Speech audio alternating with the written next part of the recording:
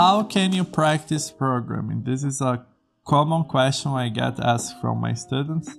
And if you want to know more how to become a coder in 2021 or the following years, if you're listening later, check out www.doorscodingschool.com, www.doorscodingschool.com. So, what I see often from students is trying to approach programming as if you're reading a book. Reading a book is very passive. So you get the book, you read what the person is saying, or you like watching a course, a lecture. You watch the lecture, you feel good about yourself. This is why self-help books are so popular, because people feel good about themselves after reading a self-help book. It gives you the illusion you've already done the work without having actually done the work. Because, if you're thinking about improving yourself and visualizing yourself in a better place, haven't you already achieved what you want to achieve? Not really. You have to put in the work, you have to grind. And that's the same with coding. Most students, when they're teaching themselves, they just watch tutorials or watch courses or just copy and paste from a website like Codecademy, and it gives you the illusion that you know what you're doing. But if you are given to build an app or to solve a project, even if you have Google at your disposal, people struggle. So how can you practice programming? You have to try to solve the problem with as little help as possible. And what do I mean as little help as possible? Let's say you wanna do a simple program that requires you to do a for loop. I'd argue even the for loop, the if and else, all those structures, how to create a function, you have to memorize those things, because you're gonna do that all the time. And you're gonna lose a lot of time if you Google that.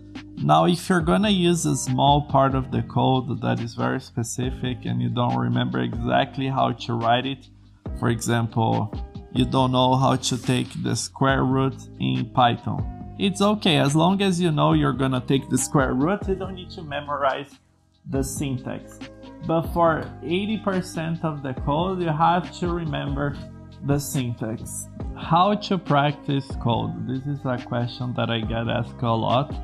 If you wanna become a coder this year, check out www.doorscodingschool.com. That's www.doorscodingschool.com. How to practice coding? I feel like coding is... I'll do a comparison with self-improvement, self-help. I see a lot of people, and I have to admit, for a period of my life, I was just like that they are what it's called self-help junkies. So they read a lot of self-help books. They know all the big authors, all the big concepts, but they never put into practice what they're reading. They know they should work out, they know they should eat healthier, they know they should improve their relationships, meditate, build a business, but it's all in theory. And knowledge without practice is worthless. You need to put in practice what you learn.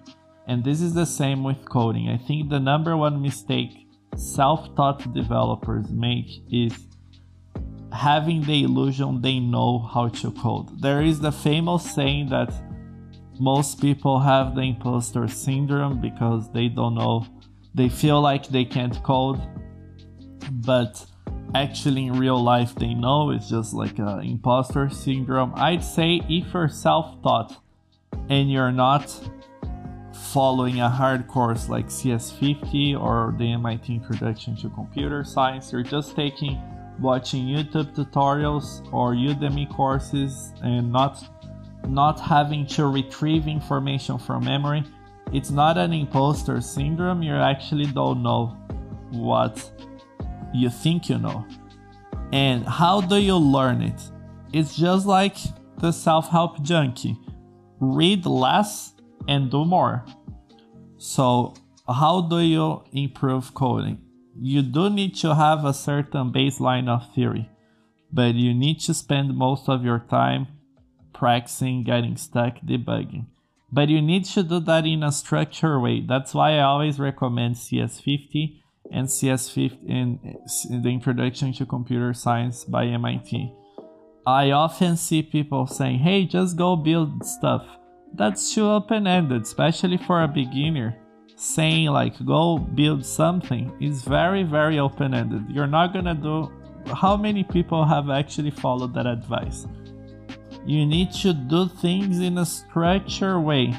To get to the point where you can build apps takes some time. So what I recommend is for you to take a hard course that forces you to do hard problems, just like CS50, and that will force you to spend more time practicing than theorizing.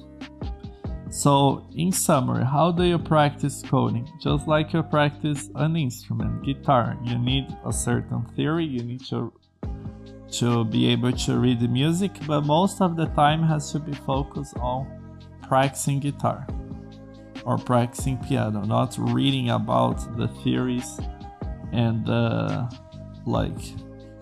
nuances of music, blah blah blah. You need to get frustrated, you need to feel like you're stuck, and you need someone to help you when you get stuck. This is one of the reasons that I've created Doors Coding School, because I feel that a lot of people don't want to take the coding bootcamp route, or they don't want to go the university route, but they still need some help when they get stuck, otherwise they just give up.